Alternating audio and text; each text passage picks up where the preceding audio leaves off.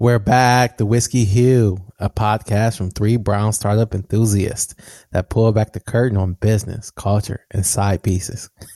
Not that tight. We're talking emerging media, e-games, blockchain, and so much more. Without the bullshit, and most importantly, over whiskey. America calls Clyde Black, Athul Brown, and Anthony somewhere in the confusing middle. We're three brothers, various shades of brown, bringing you the latest in tech, business, and startups mixed with a ton of sarcasm. Cue the music. Go on, AG. You freezing up? You freezing up? I stage fright. We have a guest, we have a pro on here, and I got called up. I didn't want to. Oh man! Usually when the music drops. So AG has he's already mentioned, but we have a special guest today. We have Nora Ali from Cheddar. Cheddar TV, which everyone probably already know about from our huge audience, the number one podcast in the world. In the galaxy. We're working on Galaxy next. We're working on Galaxy next. But we're so excited to have Nora and to share insights and everything and go over our whiskeys. But before we do a formal introduction, I wanted to have Athul take it from here. Nora Ali. I'll share our esteemed guest some very high-level points and then hand it off to her to kind of finish up because she's highly qualified, highly accomplished. Professional. We'll go professional and personal buckets, right? Professional info. Harvard graduate, was at Goldman Sachs, Jet.com, and now an anchor on Cheddar TV, the live streaming financial network. She's spearheading several shows, which we'll delve into shortly. Personal level.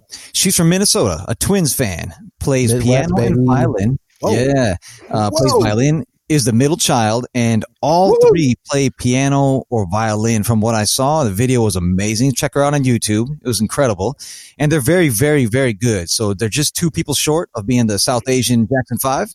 But okay, Clyde and AG. Before I hand it back to Nora to clean it up, Nora and I came to know each other in early October, right?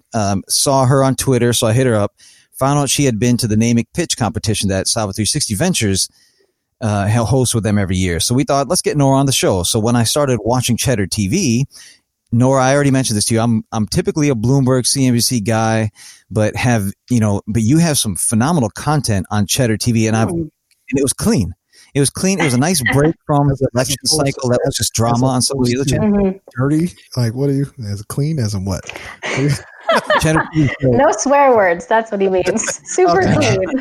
There was on the news channels and networks. I can't watch a lot of those, so I watch the finance ones, and it's just you had a different perspective. So your shows that you spearheaded, All Hands, Race Towards Inclusion, Fast Forward, Life After COVID-19. These are just two of the many I think you've spearheaded. On the weekends, you have great content on race, various industries, and the legacy and emerging business models. I love it. And it's great with me to sit with the kids, and it's phenomenal. So let me just tell you. So Clyde usually does this portion of the show, like he introduces everything because he's the best one. He kind of runs point for us. He calls himself the Kanye West of this group. Wow. And then when people ask him, he's like, "I got a light skinned friend, looks like Michael Jackson. Got a dark skinned friend, looks like Michael Jackson." So, so you upped our brown factors just by showing up, Nora. Greatly appreciate it. Let me hand it back to you, Nora, to clean it up and just give us everything else. I mean, you've pretty much covered it.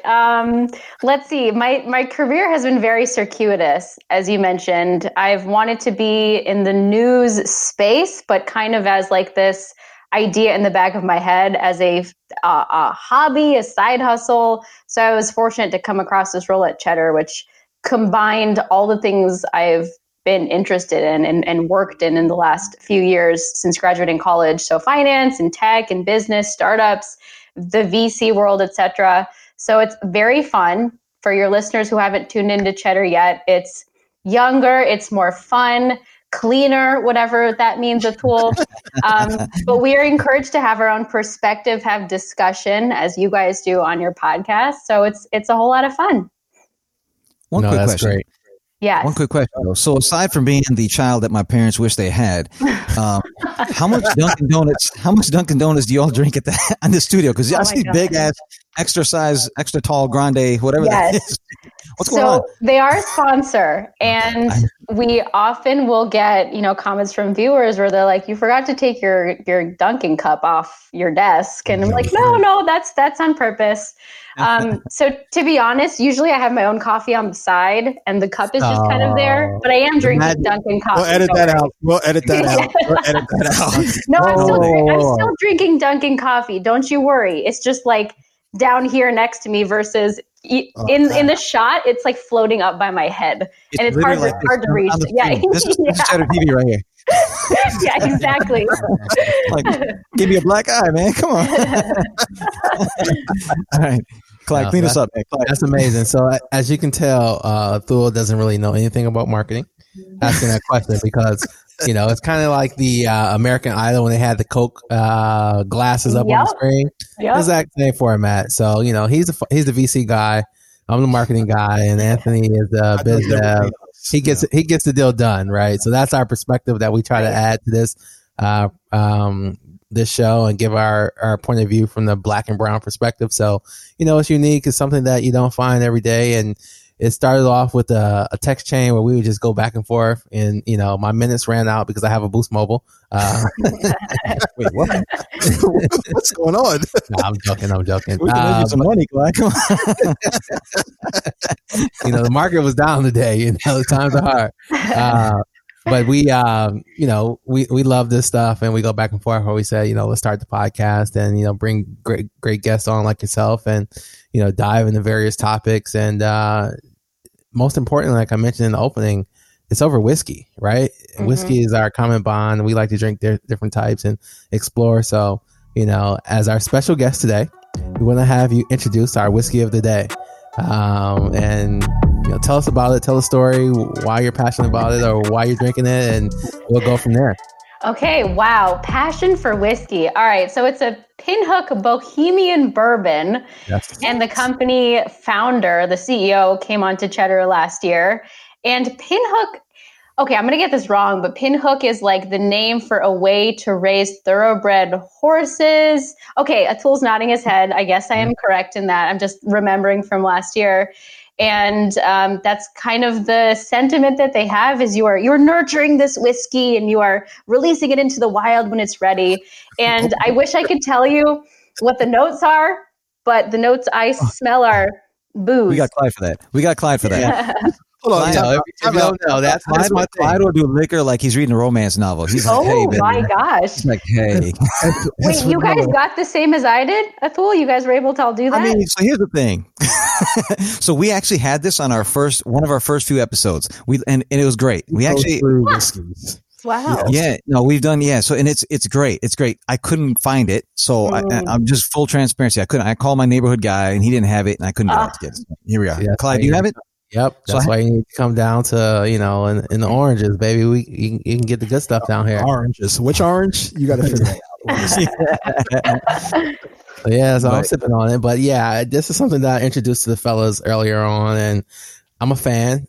We won't dive into it. We'll share our opinions later in the show. But what we like to do is introduce it, let everyone know what we're drinking. We're going to sip on it throughout. Nora just made another face for our podcasters on there, just so you can see it. I'm going to call you out. I wish we were recording this video. She made an emoji face. the squinty face, whatever that is. But it's tasty. Don't get me wrong. I enjoy it, just maybe not the notes in my mouth. I don't know. You know what? Yeah. You know what? That's an acquired thing. Nora. For our listeners who already heard multiple times how Atul clowns me because I'm new to whiskey. I'm the newer one out of the whiskey. Look at a baby. So I'm a okay. All right. First, truly. So I initially made those faces too. One of my favorite whiskeys until a couple months ago was Lefroy. Oh my garbage. Is that garbage? No, it's not garbage. I've heard Lefroy is great. Another sponsor out the window. They haven't sponsored yet, so true opinion. But it has a bite. It has a bite when you first drink it. So my face was like yours. Okay. So it's fine. Just don't take this nonsense from them. Okay, wonderful. I don't take it personally. Don't worry. I still squint and whatever on some of them. We all do that. We all do that. So what we're gonna do is we're gonna sip on the Pinhook Bohemian Bourbon Whiskey today during the episode, and then we'll dive into it later on in the episode. But before we dive into the episode and go into some great topics with Nora, we just kind of want to see what's going on. What's going on, everyone? What's new? Any quick information you want to share with the listeners of what's been happening this week? Nora, Anthony, either of you. The week is it's nothing crazy right now. This has actually been a calm week for me. So just so you know, Nora, Anthony is our aficionado of. He wears an ascot and he goes to Formula One racing, kayaking on the weekend, and then also my private jet with Lewis Hamilton. Yeah, there you go. I'm no more. I have to have a larger. I like different sports, so they like to clown me for that. Okay, I don't see anything wrong with liking Premier League soccer and Formula One. I'm into that. I play that. Okay? And I prefer college sports sometimes over professional. Okay. Yeah, it is. So this year must have been a challenge for you to not have much to watch. It's been horrible, but Formula One has been saving me recently, so it's been okay. I can care less sometimes about the NFL. I'm more college football. These last 3 nights. Yeah, it's nonstop NFL game for the past couple. I'm loving it. I love this. That's my favorite sport. So I miss the fanfare of sports. And you lose it when there's nobody in the crowds, nobody in the stadium. So yeah, but from a business side, it's been kind of slow this week. Outside of the market, and we chatted about DoorDash today. Yeah. That was gonna be my shit you should know, but okay, we'll talk about it later. We'll hold that off, but let's leave that to later. I will say that DoorDash did do a little marketing today, and they were sending out notifications where I got an offer for $0 delivery plus 15% off. That's a classic marketing thing when people go IPO. They always want to get their consumer base excited. So I was excited to see that in addition to the normal IPO. But I may order some food through DoorDash today, just to represent. Nice. On a serious note, because the COVID-19 just hitting us all, right? I'm learning things about this day after day. So my wife's in healthcare, and she was mentioning this. So apparently, if you're in an interview and you take your pants off, you are not immune to COVID-19 because Rudy Giuliani got it, baby. Oh, he got it. Just positive. Where's it going? Nora, just let you know that's where I go usually. I was like, where's this going? I was like, that's what we do all the time. Not safe. Every episode, we're just sitting here like where's this going? Batting 100 though, gotta say. And then before we edit it, we have to make sure we wait 24 hours before we touch it so we can kind of come back to reality and say, oh, shouldn't say that on there. Oh, gotcha. I'm keeping it in. So Nora, anything exciting new going on for you this week before we dive in? I mean, the IPO stuff is like it takes over our coverage because we do have a set on the floor of the New York Stock Exchange. Yes. So we're like in it when it happens. But I do try to offset my the smart stuff, the stuff I have to cover for work with really dumb TV. So I've been catching up on The Bachelorette. I doubt any of you are fans of The Bachelorette. And I've also recently started watching The Great British Baking Show. So that's what's new with me this week is trying to find like the most mind-numbing TV I can to stay sane.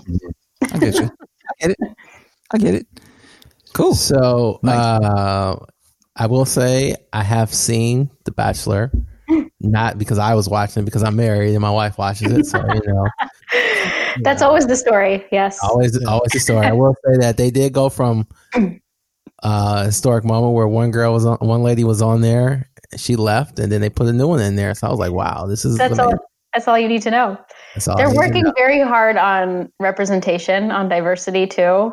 And that was part of it. Claire, I'm going to bore everyone, but Claire, who is the woman who was chosen to be the Bachelorette, she found love in 2 weeks, as Clyde alluded to. White woman, very similar to other women who have led the show.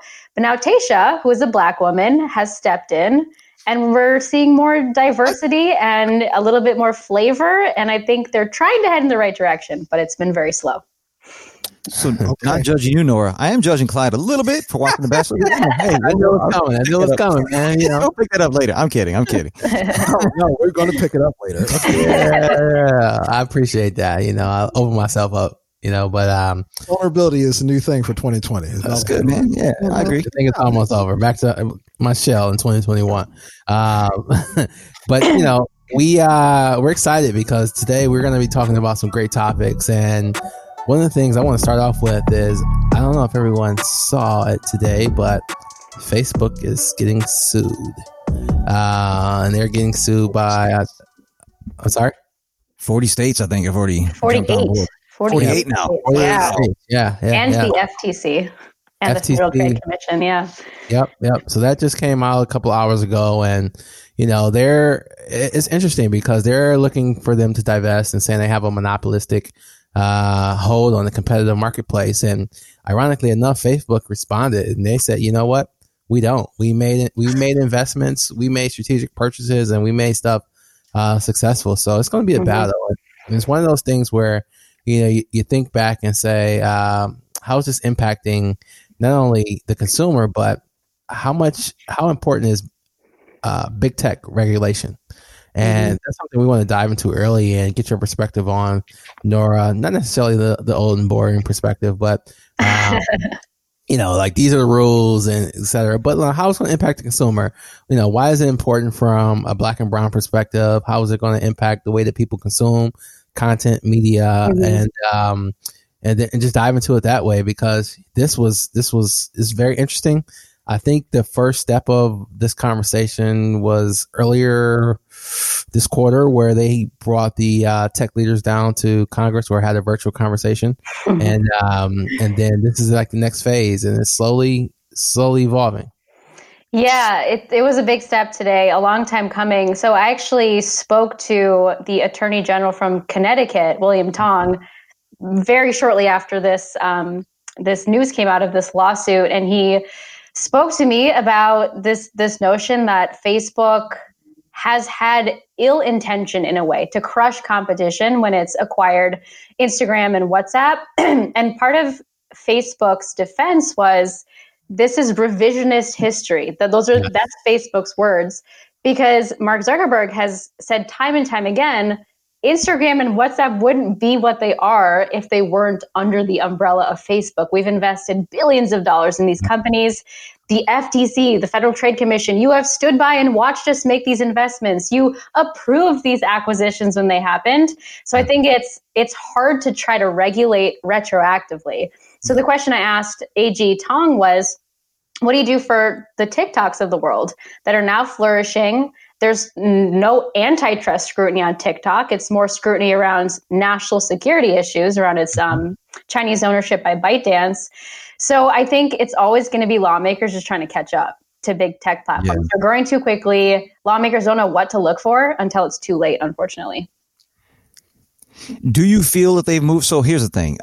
I play both sides of this. I think I understand monopolies we don't allow. We can't, even though we have them for certain pockets of time, right? Let's pull back. Should we jump into the Section 230 and then peel back from there? Like, that's been a big thing. And I think now we might reel into it, because I know Clyde and Nora, both of you are big fans of this. Clyde's the only guy I know who watches C-SPAN. I was joking with Nora. I said, I know two people, and she goes, no, it's on Cheddar. That's why I'm watching it. Okay. Yeah. That makes more sense. but delve into that, and then we'll peel back and do the entire thing if you want. So Section 2, you want to set it up? So Section 230 is something that we've heard a lot about in the last couple of months. And essentially, this is a part of the Communications Decency Act, where tech platforms are protected twofold. They're not held liable for content that their users post on their sites, on their platforms, but they can also decide to remove content with impunity. So make moderation choices at their will, essentially. So the reason, Twitter CEO Jack Dorsey, Mark Zuckerberg, CEO of Facebook were called to testify on Capitol Hill is because Democrats and Republicans are not fans of Section 230, but they have very different reasons for why they're not fans of Section 230, which makes me think they might not be able to come up with regulation to fix it, to make everybody happy. But for Republicans, They think that these tech platforms are left-leaning. They censor conservative voices. So they don't like the part of Section 230 that protects them from getting any repercussions when they remove content or remove accounts or block accounts. And then for Democrats, they're very against misinformation, against hate speech, anything that can influence elections, that sort of thing. So that's the part of the 230 protections that they would like to get adjusted. But either way, almost nobody is entirely happy with how Section 230 is at this point when you talk about lawmakers.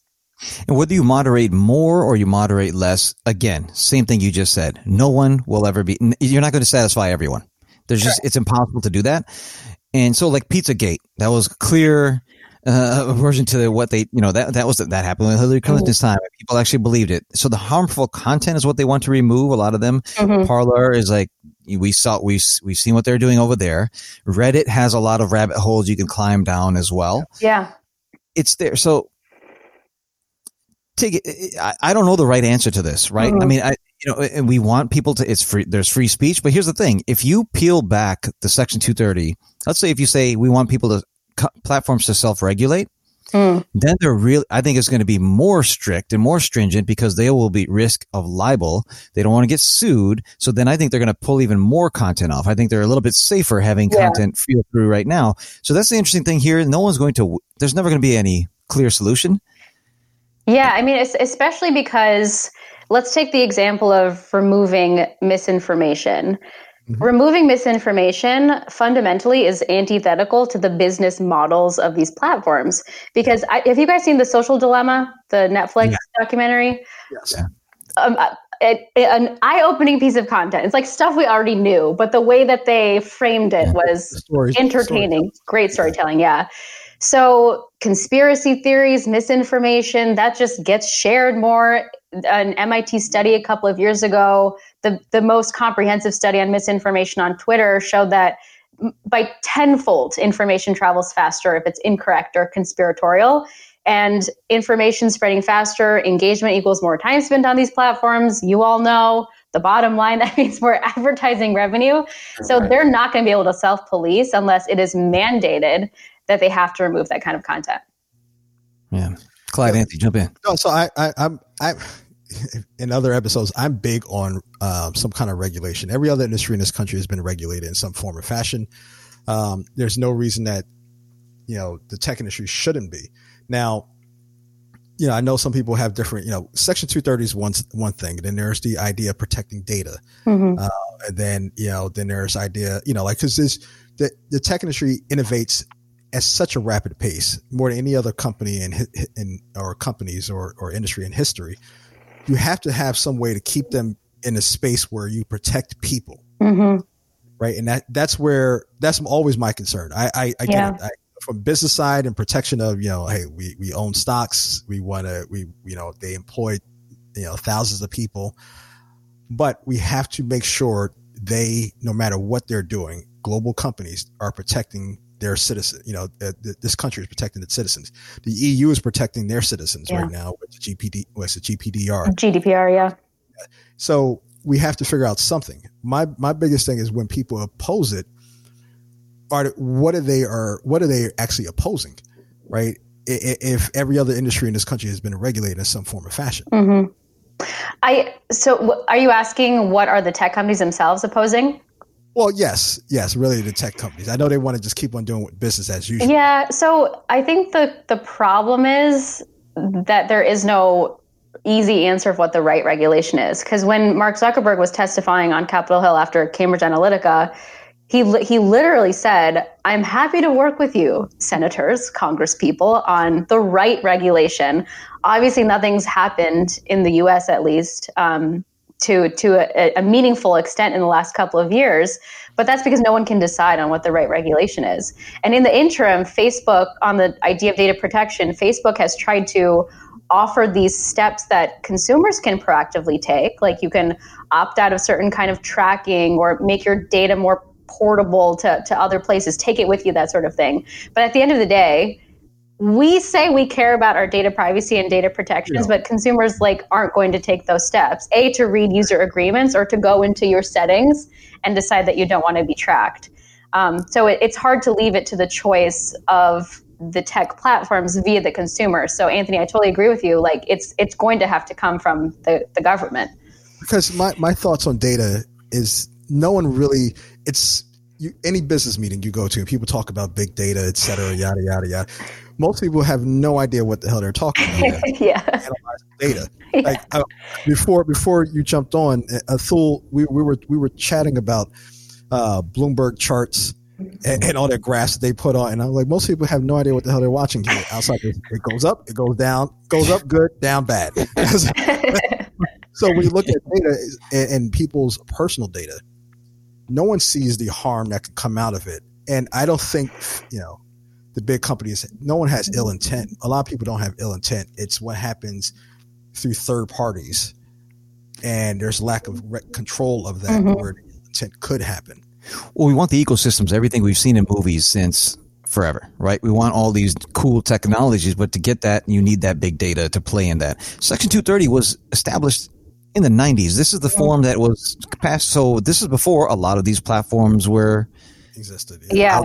Out there in the open, right? So if you look at it, Facebook right now is the largest publisher of child pornography. If you look at that, right? And it is right now. If you Google it, it shows up.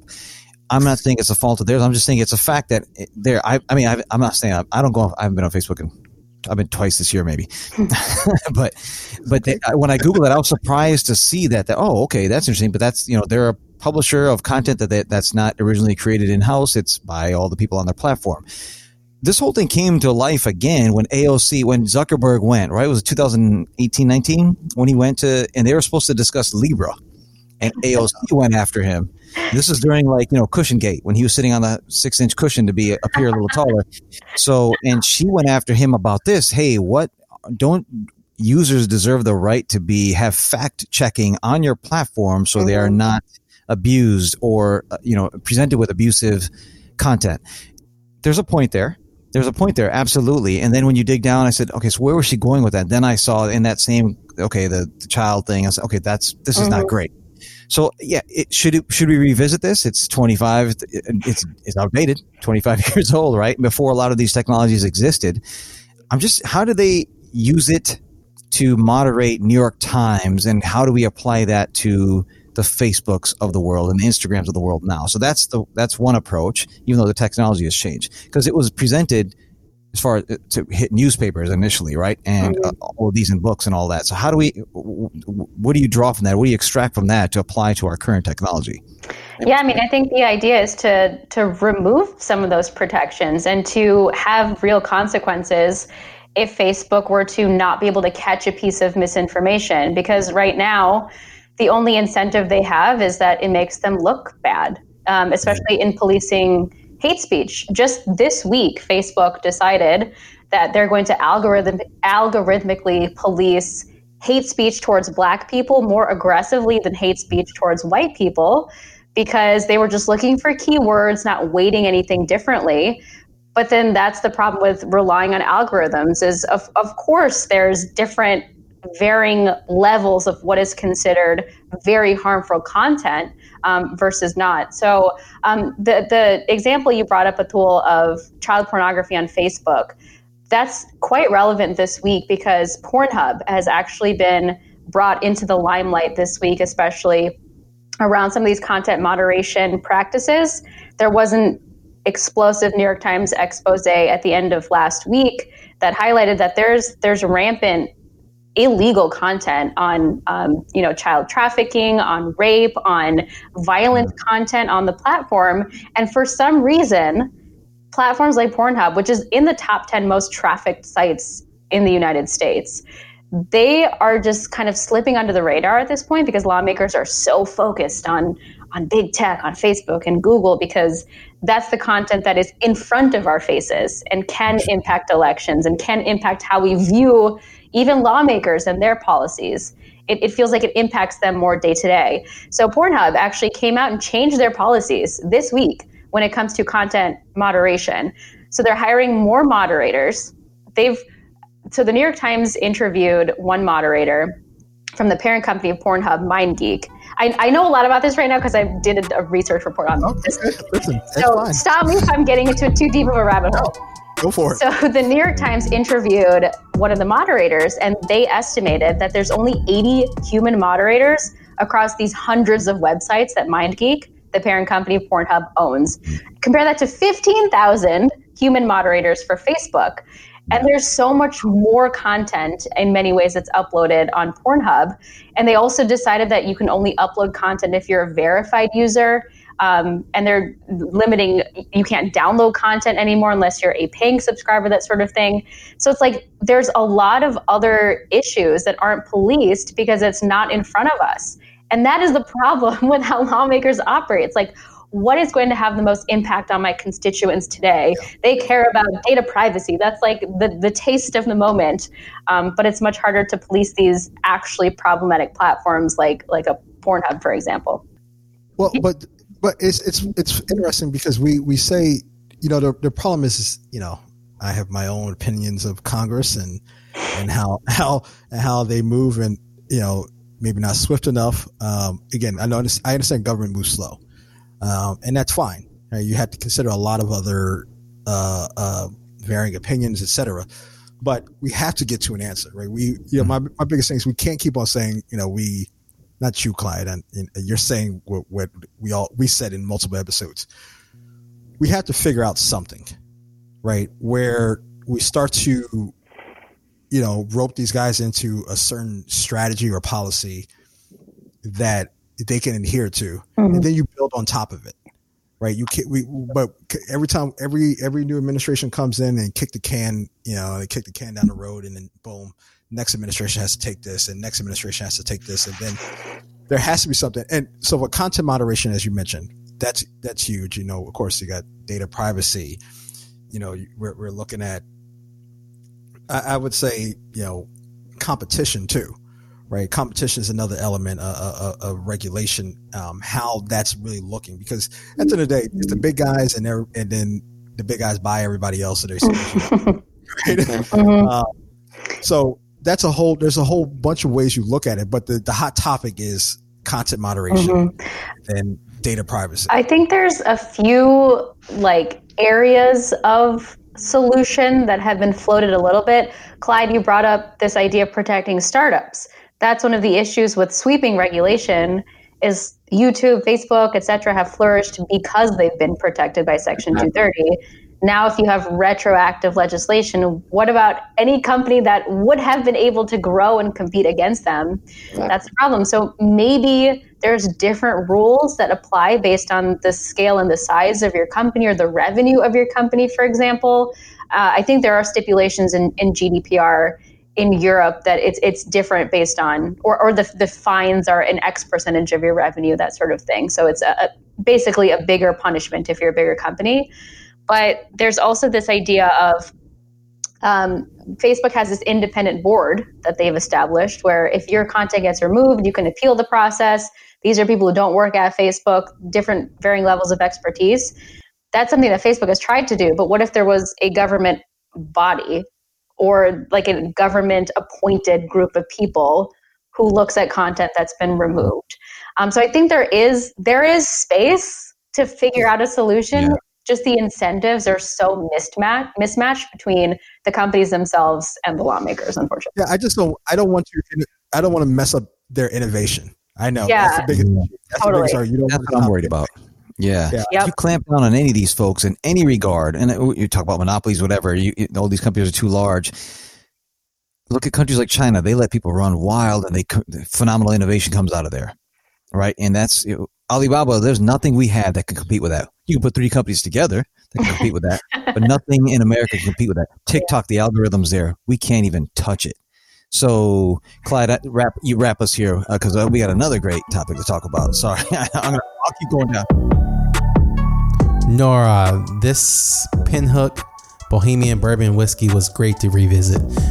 I'm picking up new notes. I'm seeing some orange peel, like the orange flavor, a little clove, a little tropical fruit, a little caramel, and I'm getting all of that. The guys always get on me for, diving into the notes. But I'm getting all that. I'm still feeling the Pinhook, and it's been great to visit. What do you think? That sounds accurate. Floral, yes. Mm-hmm. I remember that.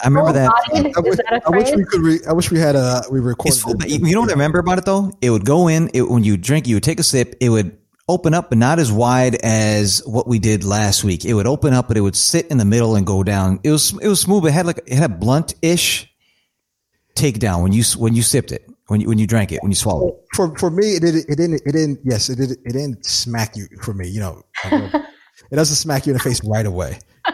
Yeah. It's after it's when it hits the back of your tongue, then it kind of gets that little punch a little.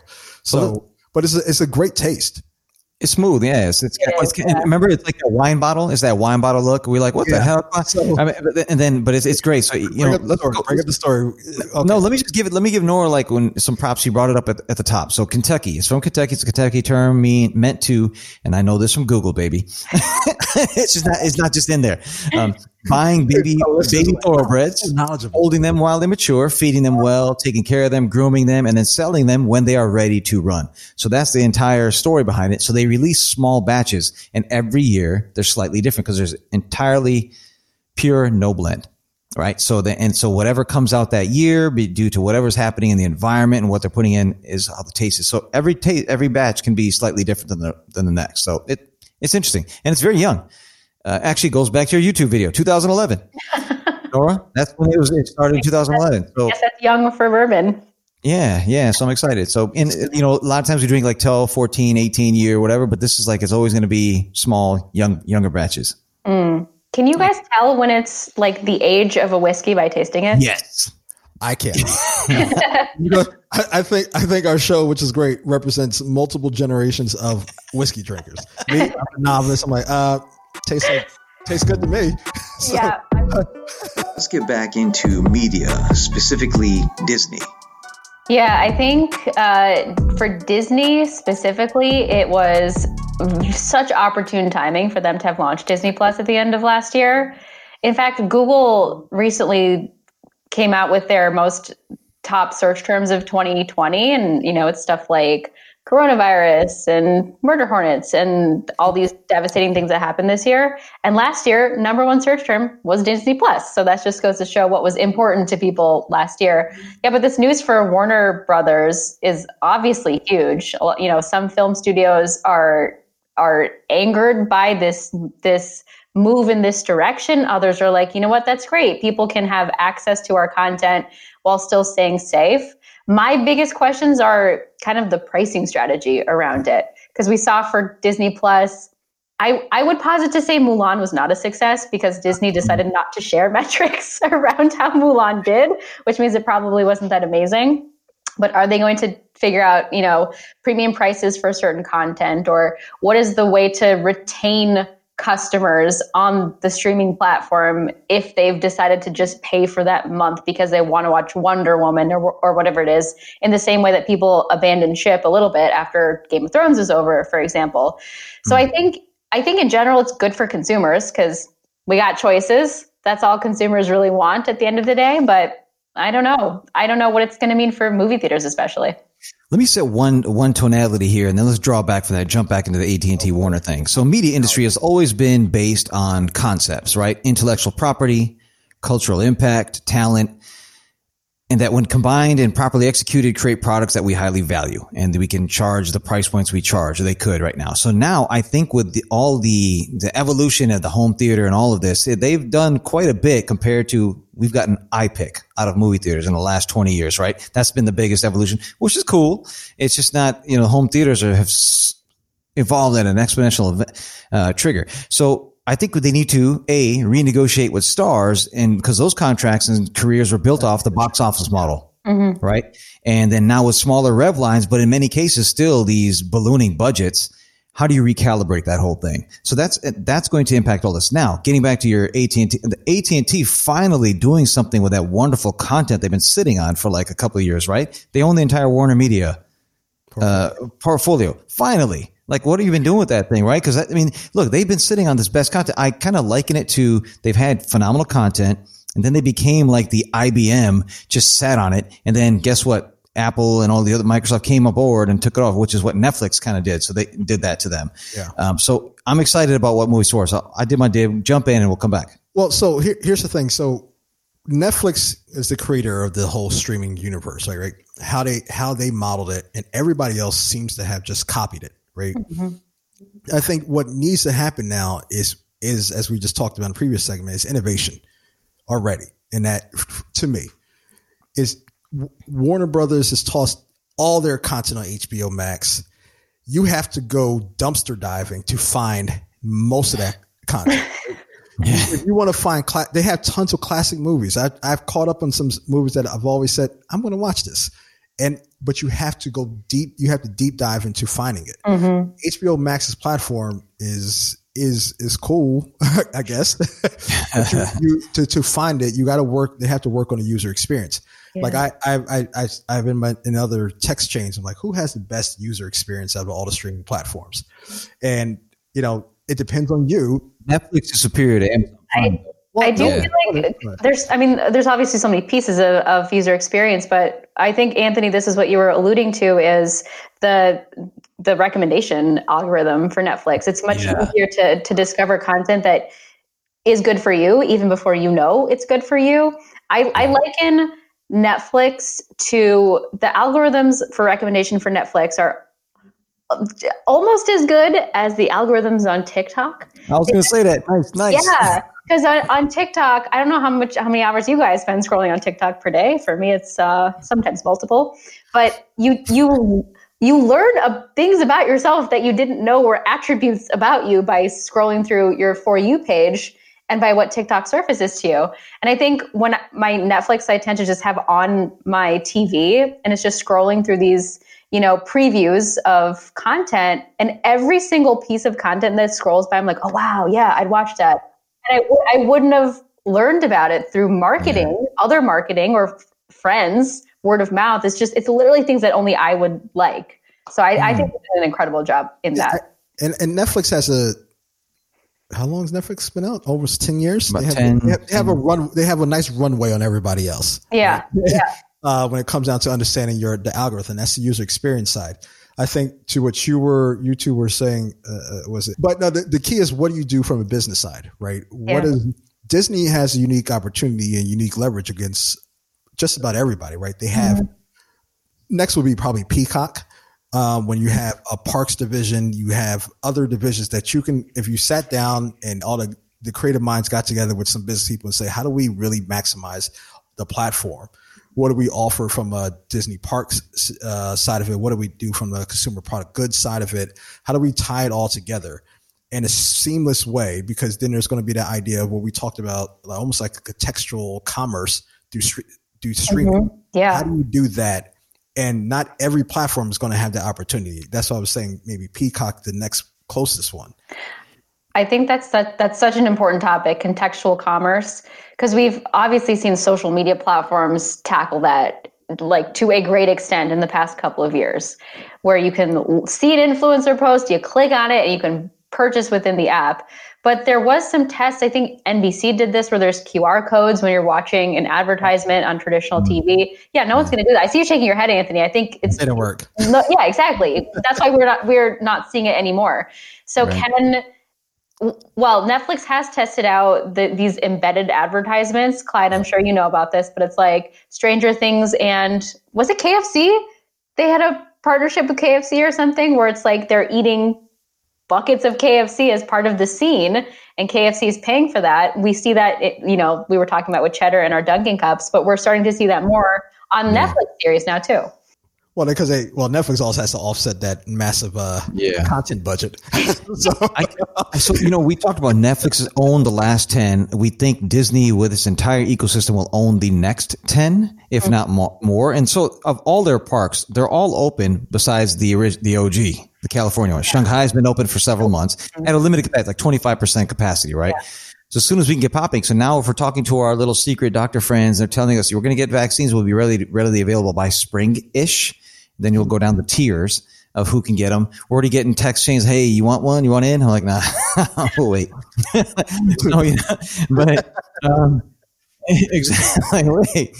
So like, it's going to be, I think Disney, the entire ecosystem they're doing, and Kevin Mayer. So if they are doubling down on the Disney Plus roadmap, why didn't they install him versus the park guy? Well, then he wouldn't have had to run to ByteDance and TikTok and all that, and then have to veto that because he didn't want to work for another conglomerate, Microsoft or Oracle, which makes complete damn sense. Before you jump in, Nora, I just want to say that I don't like giving credit to any one of these two. Okay, but Athul did say it when why is the park guy running Disney? He said, and I was like, I think it just made sense. I was like, I think it makes sense. Parks, he knows the business, and then COVID. That's like the IBM. Hey, you know what? Bob Iger, who's been baller for us, who oversaw like some great.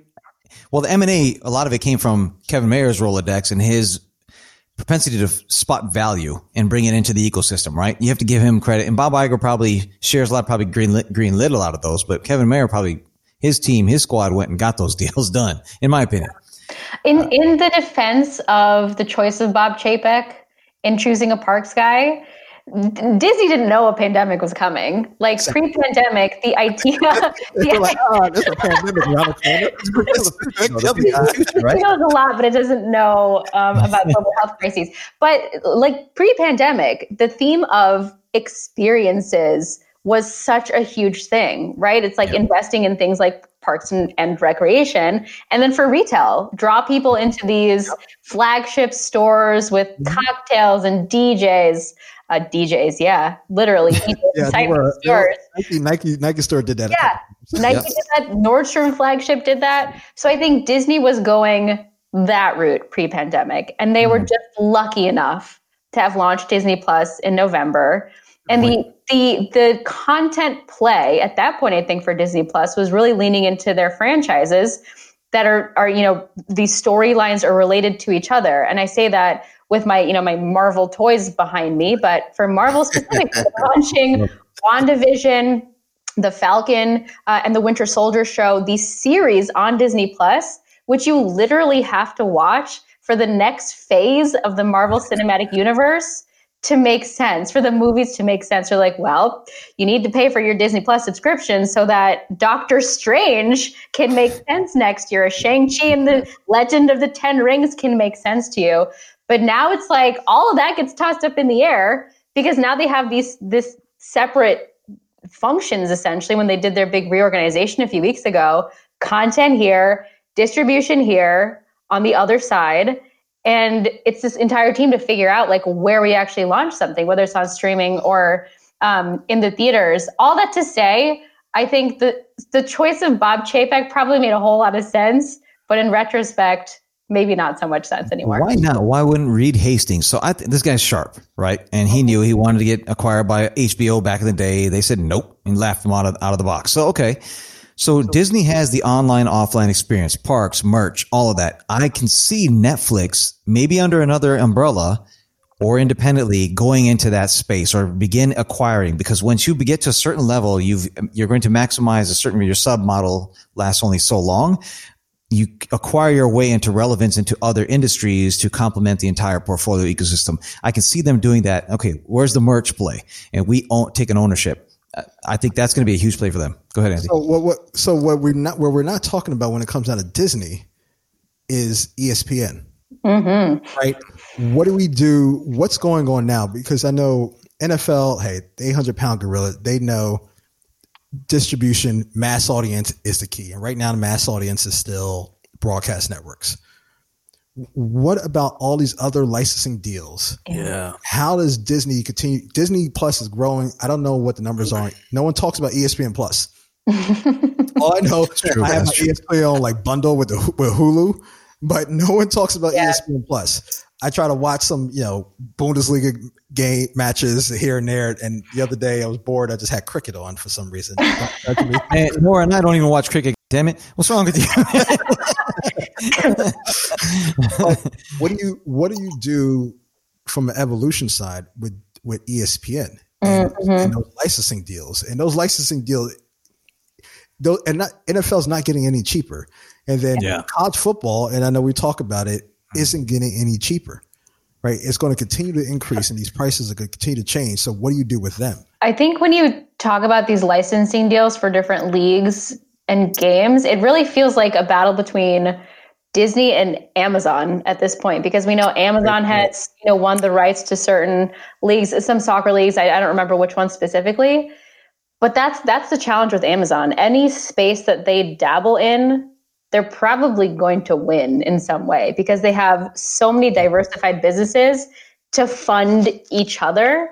So for Amazon streaming, having rights to certain sports makes more Prime subscribers, and getting that incremental membership revenue for Prime subscribers allows them to be price leaders in e-commerce and be able to send you your tube of toothpaste with nothing else, just the tube of toothpaste. It's negative margin. They're losing money on it. So Amazon, and this brings us back to these antitrust, monopolistic conversations. It just really feels like, it feels like these big behemoths are each other's competition. And that's it. There's no space for anyone else.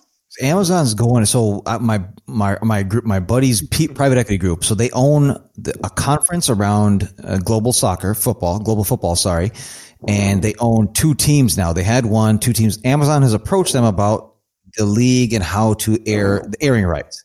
Amazon's going deep into space, so I can see the NFL and all these folks heading that way eventually. Hey, CBS, gotta go.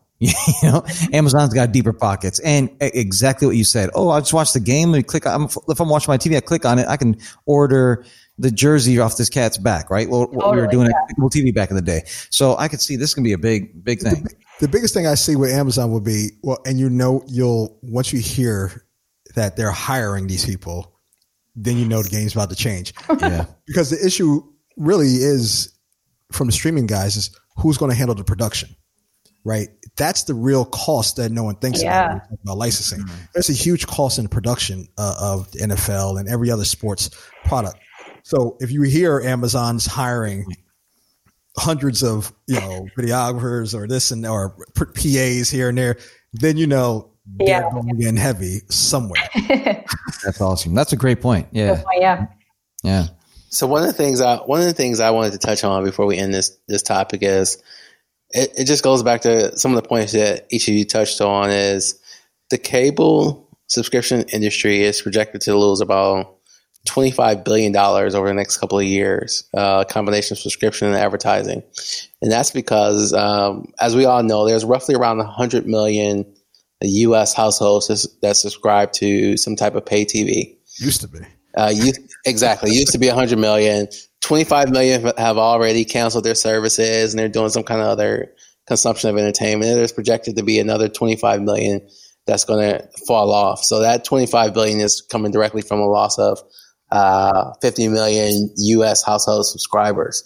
And, diversifying the revenue is a perfect marriage of, Amazon's coming into play, Apple coming into play, which I don't think any of you mentioned. But people with other diversified revenue streams will change the landscape of media. And, we won't just think about consuming content. We'll think about consuming content, purchasing something, and having it delivered all to the home all at the same time. So it's a great topic that we'll continue to monitor. And it was great to have Nora's point of view on it. And it's something where we touched on it earlier when we first kicked out the pod. We're seeing it evolve now, and we'll continue to monitor it over time. And it's something that I'm excited to continue to watch because Netflix changed the game. Everyone is trying to catch up, and we're going to see how everyone else is evolving. So, I just want to say one thing about the cable guys, because yes, as Clyde mentioned, he was in the industry. I was on the distribution side too. Yeah. On a programmer, I think what the operators are doing, and they've already done, they've recognized the subscriber loss from the video side it is what it is. They've switched it to worrying about internet, the high speed internet, et cetera, making sure they focus on that. Because at the end of the day, no one's going to continue to pay for the video package, but they're going to pay for the internet the only way you can get your Netflix. So you can't get it there's no free Wi-Fi that anybody else is going to provide that you're going to have the speeds to handle that. So they're switching to that model. The traditional way, the cable operators who haven't focused on it used to be called HSD. I don't know if it's still called that. Are going to fall apart. But I think Comcast, the Spectrums of the world, they are now focused on high-speed internet as their main revenue driver as a company. Mm-hmm. Love it. Love it. Jumped in there. So this has been a big. I know. You like Kanye West. I'm gonna let you finish, but Beyonce had the greatest video of all time. That's it. I had to call you Taylor Swift. No.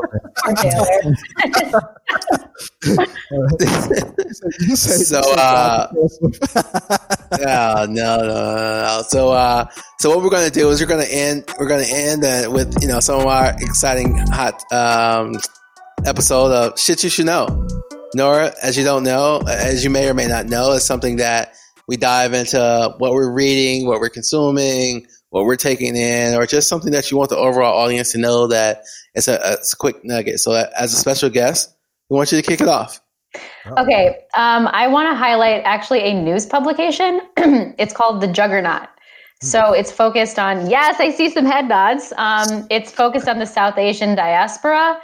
So it was founded by Snigdha Sur. She is one of the smartest people I've ever met in my entire life. We've had her on Cheddar a couple times, but it's stories about brown people, brown communities that go untold, ranging from, growing up with eating disorders in a brown family, because that kind of thing is just like not recognized in brown families, to the top biryanis that you should be making on your Thanksgiving. It's like fun and lighthearted. Atul's like, yes, I know.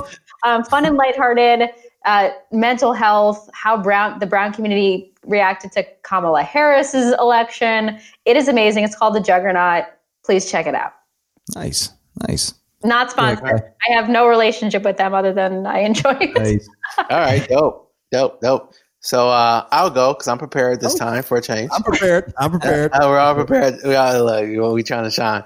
So what I want to talk about is something that was shocking for me, maybe not as shocking for each of you, was that starting this week, water was started as being traded on Wall Street in the commodity futures market due to the scarcity. So this is like, buying oil, buying gold, buying wheat. So now water is going to be traded on the commodities market, and it's just amazing to me. So that's something to watch out for because eventually the price of water may go up, and gold right now is at $1,800 an ounce. Not an ounce, but $1,800 is where gold's at trading at today. So, that's something that we may going to continue to watch out for. May I put my nerd finance hat on this for a second? Okay. So I saw that too, right? So my cousin and I were talking about this. So here's the thing. Within 15, 20, 25 years, meat consumption will go down significantly because of alternative sources of getting those proteins. We're working through those kinks now beyond meat. We know all these things, right? So here's the thing. Water is heavy in the production, utilized heavily in the production and raising of meat. So I think there's a short play. 2 decades is still a wonderful play on the futures of water and all that, because you can add value to anything. We can do it to your orange hat right now if you want to, Clyde. And then we can put we can create a market around it and make margins, right? So that's what's going to happen here. I think you got but eventually this industry will quiet down, I'm assuming. But I saw that. I was like, okay, that's the counter to it though. But you got a 2-decade run, so you're good. All right. Anyway, Anthony, go ahead. Oh, all right. So I have one, and I'll see how I feel after that. I might throw in a second one. All right. App tracking transparency feature. What? Apple just introduced it, which will allow the consumer to stop apps from following them, tracking them, which hurts them down the line, hurts advertisers down the line from understanding who their consumers are and what's going on. Big kerfuffle in Europe right now. Watch your language, man. How that's going to play, but it's all about looking at Apple from a long range. Like, what are they doing as they're thinking about creating their own browser, or they're having their own browser really growing? Excuse me. It's something to pay attention to. Most people, as we talked earlier in the show, don't care about their privacy as much as they say they do. Let me see who will click that feature once it's active on their platform, their iOS platform. The thing about this, Anthony, is it's so bad for like Facebook and other people who run advertising. Facebook is really, they know that. Yeah, they know it. You're forced to opt in now instead of opt out of this tracking. So this is going to be like the biggest test of whether consumers are paying attention at all or not, and the actual impact of Facebook. So like if if you're shopping for, I made this example earlier on Cheddar, but like if you're shopping for a puppy sweater on Chewy.com, we know very well that on Instagram, you're going to see like puppy sweaters forever. Exactly. Is that going to be a better or a worse user experience if you don't see stuff like that anymore? Right? Like I've fallen for ads on Instagram before. I kind of like the personalization of ads. Now, if I opt out of that tracking, I'm going to still get ads, but it might be for like toilet seat covers, like something that I'm not in the market for. So I think that's a really good point, Anthony. It's interesting to see. One, it's great. You know, it's for their healthcare play, baby. It's the ecosystem, so they can. It is grand opening, grand closing. Play. It's not, you know, they've been playing it for now over a year, 2 years now. Their privacy angle. Yeah. Yep. And now it's all the extra features are slowly coming out. I like it. Yeah, I'm loving it. I don't know if I'm going to click. All right, I got some highbrow and some lowbrow. All right, so I thought Clyde was going to do this because he's good at mentioning these. So the deal, SoftBank. I know I've crapped on SoftBank a lot on the show, but I've also celebrated them for the Alibaba and the Sprint deal. Celebrated. They own a 25% stake in DoorDash, so they did well today. Good for them. Okay, higher brow, a book that's several years old, I think 3-4 years old today. Alibaba, the house that Jack Ma built. Okay, I'm reading this book. It's a great book, and I just want to look at what the king has done. And Jeff Bezos is our king, but man, you know, it's like he's got 15 phenomenal companies under one that are all like that trump what we're doing there. And the funny thing is, as you read in this book, you know, like if you head to certain industries, any headquarters in America, you'll see Jesus Christ or a picture of Jesus Christ, or depending on the ethnicity of the company, you'll see them celebrating in an office, right? They'll see that. In China, in this book, what they're saying is you don't see any religious figure. You see Jack Ma's picture hanging as, you know, so that's phenomenal. Just want to point that out. But like, it's a great book. All right, funny. He's a school teacher that went on to kill it, man. So this could be your future, Anthony. Okay, Nora will understand this. She'll appreciate this, and she got closer to the winning the championship, the South Asian Championship, than I did on this spot. So Clyde and Anthony, let me tell you how it is growing up in our households, right? So Kamala Harris, all right, she's half South Asian, as we've discussed, and I can imagine if her mother, God rest her soul, was alive, she'd probably say, "Oh, congratulations on becoming vice president." You couldn't become president? That's the kind of shit that would have gone down, right? I'm just telling you. President was open too, though, right? That's what we have to deal with. Thank you, Mom and Pop. All right. Low brow. Take it low brow. Oh, okay. I didn't know which one was the low brow that you were going for. Never satisfied. Never satisfied. Love you, Mom, Dad. Love you, Mom, Dad.